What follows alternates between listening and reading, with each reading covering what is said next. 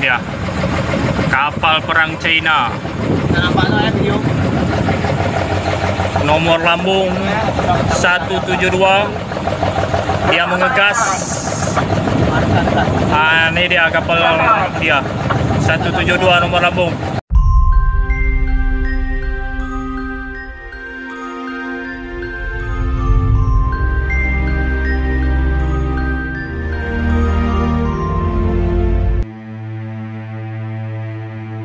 The Indonesian Navy confirmed the circulating information regarding a United States aircraft carrier that frequently traversed the North Natuna Sea, Riau Islands.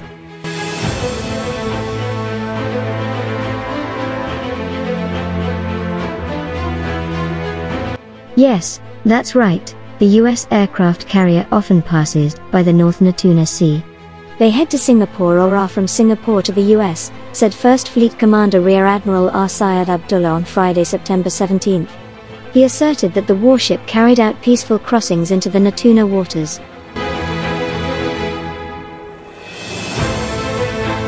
R. Syed added that foreign ships coordinated with the Indonesian authority when executing peaceful crossings. And we keep shadowing them until they exit our EEZ, exclusive economic zone. He also said EEZ is international waters so that every country has the right to carry out a peaceful crossing. According to him, Indonesia has sovereign rights there, not sovereignty.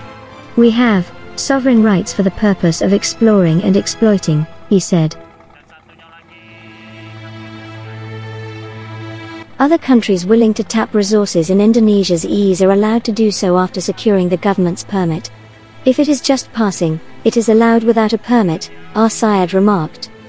He made the statement in response to viral photos and videos showing foreign ships passing Indonesia's territory.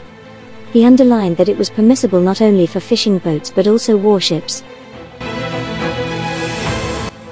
When I served as the commander of a marine combat group, I often checked on Chinese fishing boats that were passing by.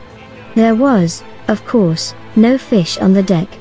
They just passed by from Singapore to China, R. Syed said. Iya, 172 nomor lambung di nomor koordinat